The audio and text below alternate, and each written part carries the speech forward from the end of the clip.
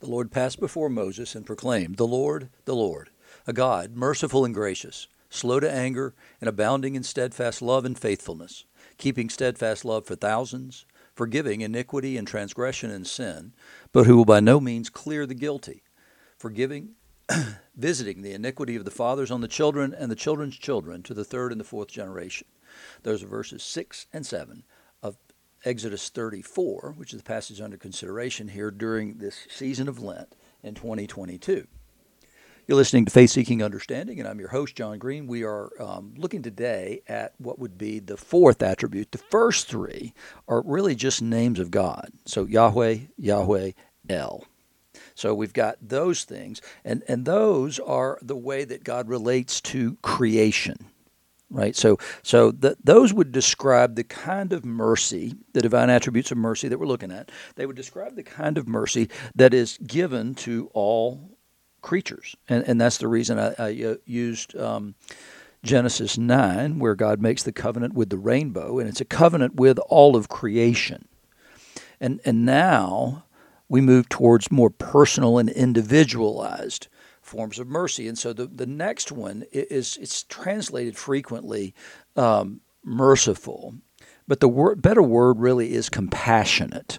And the reason I say that is the word itself, rachun, is only ever used of God.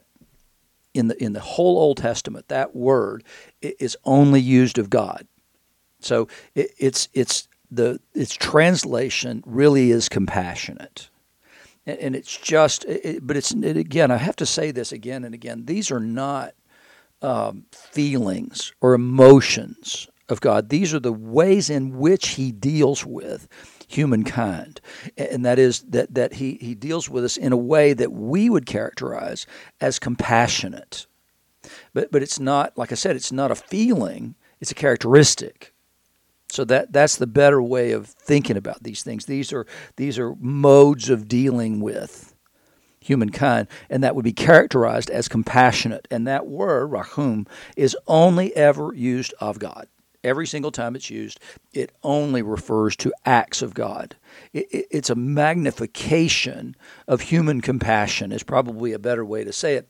And it's clearly got something to do with the way that God is always going to deal with us. And that is that justice is an important concept, right? So everything really needs to be just. In other words, the wrongdoing has to be dealt with. Things have to be exposed and brought into the light.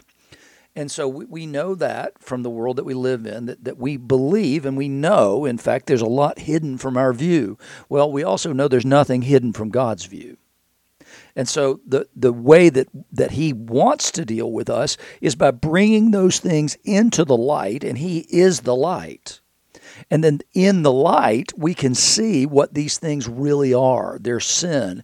And that's the reason that John will say that darkness has never overcome the light. It's the reason Paul will talk constantly about things that are done in darkness. But now we belong to the kingdom of light. In other words, our conduct should be characterized by what people would do in the light if other people were observing them. And so that's the way God deals with us, though, is He has to bring those things into the light. And sometimes we don't want to deal with those things, and sometimes God makes it so that we don't have any choice but to deal with those things. And so when He created us, He brought all this into existence with the possibility of sin, but Jesus was slain for the foundation of the world, so we know that He knew what was going to happen. And the only way that He could create this world and sustain this world and allow the world to continue is on this basis of compassion. He understands the situation that we're in. So He deals with us in justice. Justice is important. Justice will ultimately be done. We, along the way, we who are His children, have the right to come before Him and ask forgiveness. We have that right, and it's a glorious thing that we have the right to do that. Do we avail ourselves of it? Well, how often do you do confession? How often do you confess your sins before the Lord? It's important that we do. It's important that we do it all the time. And so, because it recognizes that we agree with him. That's what confessio means. It means agreement. So what we want to do is we want to be in agreement with God with what constitutes right conduct and right behavior. Because that way, we're judging it ourselves as we go along. We're asking for more than justice. We're recognizing that justice would mean death. We're asking for the mercy of Christ, his blood poured out on the cross. The mercy is there and it's available. We just have to appropriate it, and we do so by confessing our sins, agreeing with God, and then repenting, turning away from those things, putting them in the past, moving in a different direction as though we found that direction abhorrent. So where does mercy come in if he's dealing with us in justice, right? So where does it come in? Well, it comes in this way. It comes in the same way that if you picture a courtroom proceeding, right? So you got a courtroom proceeding, and we know this takes place all the time. Sometimes it's wrong. It's wrongly applied. And here's the way that I mean about that. So we can be tried for a crime. Did you do this? That's the simple thing. I had lunch with a friend of mine this week, in fact, talked about this very thing. Did you do this? My friend was a school teacher, and he was mentoring at-risk kids as part of what he did. He's done it for a long, long time. And so in a classroom setting, this kid loses his mind. He's about to get into a fight with somebody else. My friend was mentoring him. He took the kid, put his hands on him, put him up against the wall, put his hands on the wall on either side of him, and stood there and talked to him and calmed down the situation.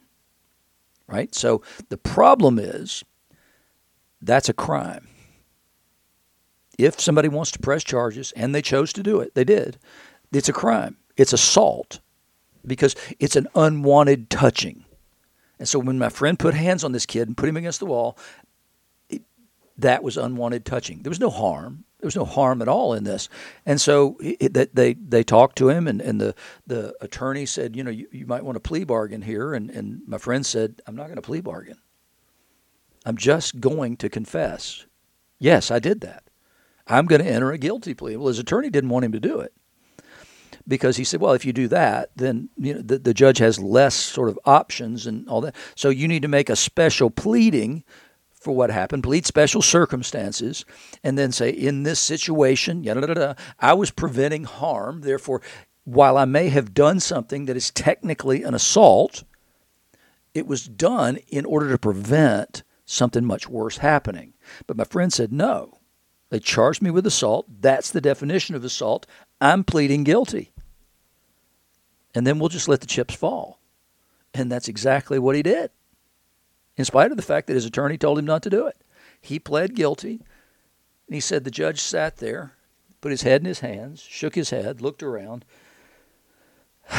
sighed, and finally said, well, I have to do something. But he understood the situation. And so what he gave him was a year of unsupervised probation. And I said, what does that mean? He said, I don't know. He said, I think it just means essentially don't get arrested for assault. He said, because I don't have a probation officer, I don't have anything like that. He said, so at the end of a year, I guess it just goes away. And that is rachun. What the judge did right there is rachun. What he did was he evaluated the situation. Technically, there was guilt. But then he evaluated the entirety of the situation, the special circumstances under which this happened. And then in the penalty phase, so justice is done. My friend admitted, yes, if that's the definition of assault, then I technically did that. So that's the trial phase. Yes, I'm guilty of doing exactly what that says.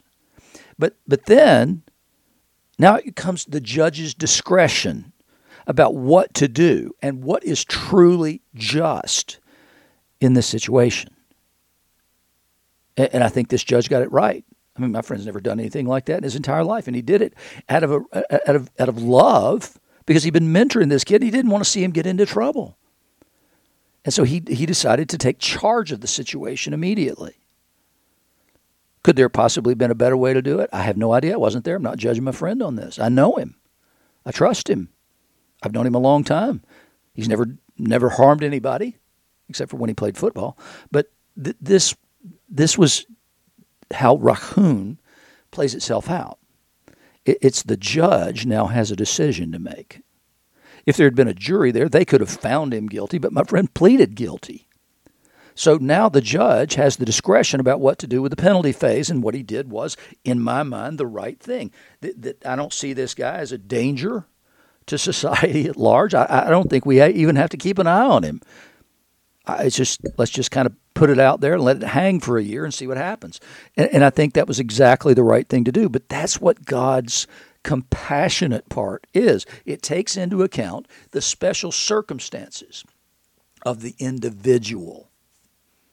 He didn't look at it and say, well, here are all the circumstances around that thing. No, he looked at my friend as a human being and said, this guy's intentions are good. They were not wrong. And while, yes, he did violate the law, I don't find him a danger to continually violate the law. So here's what I'm going to do. I'm going to lighten the sentencing phase on this thing. And he had the discretion to do that. And God has everything in his discretion. And so God's compassion takes into account our special circumstances. And that's true on a personal, individual basis, as well as those who are created in his image basis. It's the basis, in fact, for the incarnation to say, I understand. I'm taking into account the situation in which you find yourselves in an unjust world characterized by sin. And so I see that. I understand that, and I know that. And therefore, I have a solution for that. I take pity on you. I have compassion on you because I understand your situation far better than you even understand your situation. It's what Job found so compelling in God giving him the argument that he did rather than the answers that he sought. He knew God understood. He knew that because God showed up. And so it's the miracle and the wonder of the incarnation is expressed in Raccoon, because that's how we know God knows. He understands our situation, and we know it. We could know it intuitively, but does he care is a second question. And then the incarnation answers that question. We know God knows. We know God cares. And we know it because he came here as one of us. He understands our individual situations, and he understands our general situation. He knows us as individuals. I knew you before I created you in your mother's womb. He knows these things about us. And it's one of the beautiful and wonderful things about the way he worked through the prophets, and then the way that he worked through the disciples and the apostles, Paul and the others that he raised up after that. He never overwhelmed their humanity. He used their weak, broken, feeble humanity as a means of his glory, because he infused it with his Holy Spirit, and that changes everything. But it doesn't change our humanity. And so he recognizes our weakness, and he came in the form of Jesus and experienced that weakness. The writer of Hebrews says this again and again and again. He says, but we see him who for a little while was made lower than the angels, namely Jesus. He's for a little while was lower than the angels. Now, though, we see him crowned with glory and honor because of his suffering of death, so that by the grace of God he might taste death for everyone. We know that he knows. For it was fitting that he, for whom and by whom all things exist, in bringing many sons to glory, should make the founder of their salvation perfect through suffering.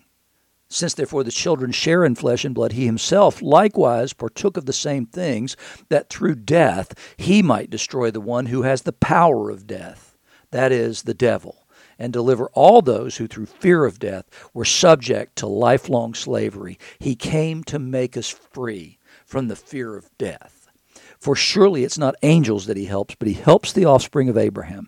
Therefore, he had to be made like his brothers in every respect, so that he might become a merciful and faithful high priest in the service of God, to make propitiation for the sins of the people. For because he himself has suffered when tempted, he is able to help those who are being tempted. And then goes on in a couple of chapters later, since then we have a great high priest who has passed through the heavens, Jesus, the Son of God. Let us hold fast our confession of him. For we do not have a high priest who's unable to sympathize with our weaknesses, but one who in every respect has been tempted as we are, yet without sin. Let us then with confidence draw near the throne of grace, that we may receive mercy and find grace to help in time of need. And that's exactly the kind of high priest we need. Exactly the kind of high priest we need. We need one who can identify with us, and we need one who chose to identify with us, and that's what we have in Jesus. A high priest who chose to identify with us in weakness. He who had never known separation from the Father came to show us, I understand. And now we know for all time that we have a Messiah, we have a high priest, we have a God who understands our difficulties. And so when he looks on us, those who confess, with compassion, because he understands the situation we find ourselves in. And that is our special pleading, and he becomes that special pleading because he sits before the throne of the Father, on the right hand of the Father, and pleads for us, sinners, in order that Father would have mercy upon us. And he does so because of his love for the Son, and his Son laid down his life for us in the greatest act of compassion anybody ever could make in their entire lives. A single man without sin took on all sin in the universe. One of the greatest stories, which is iffy, let's say, as far as its inclusion in the scriptures are concerned, is the story of the woman caught in adultery. Right, so they bring him to him and say, "What stoning is the punishment here. That's the punishment phase." And what does Jesus say? He gets down and he writes in the dust, and we don't know what he wrote in the dust. And then he said, "Let he who is without sin cast the first stone." So in that situation, Jesus was asked to be the judge. They asked him to be a judge, and so he did. We don't know what he wrote in the dirt, but we do know that when he said, "Let he who is without sin cast the first stone," they could have stoned her. But there was one requirement that had to be met.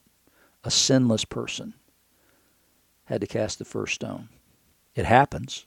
The only one who ever lived was there and said it. When he chose not to do it, they couldn't. And that's the way it is. That's what it means to have rachum.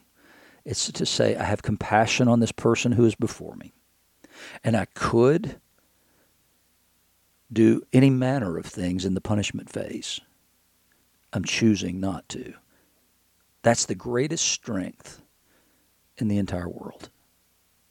It is the strength to say, I'm going to act in love rather than judgment. And that's exactly what Jesus said. And then he looked at her and he said, "Go and sin no more." She knew it and he knew it. She had been caught in the middle of sin. Jesus didn't deny it. The truth was there. However, he had compassion on her. And in the sentencing phase, he chose simply to forgive. That's the compassion that we need. It's the kind of God we need because of the world that we live in. And then when we recognize that the world we live in is a result of what we have done and a result of God's mercy, that he doesn't destroy us every time we sin, then we can see the great love, the great abeyance of judgment, and God's commitment to love and mercy and compassion. And we recognize that word only truly should and could be applied to him.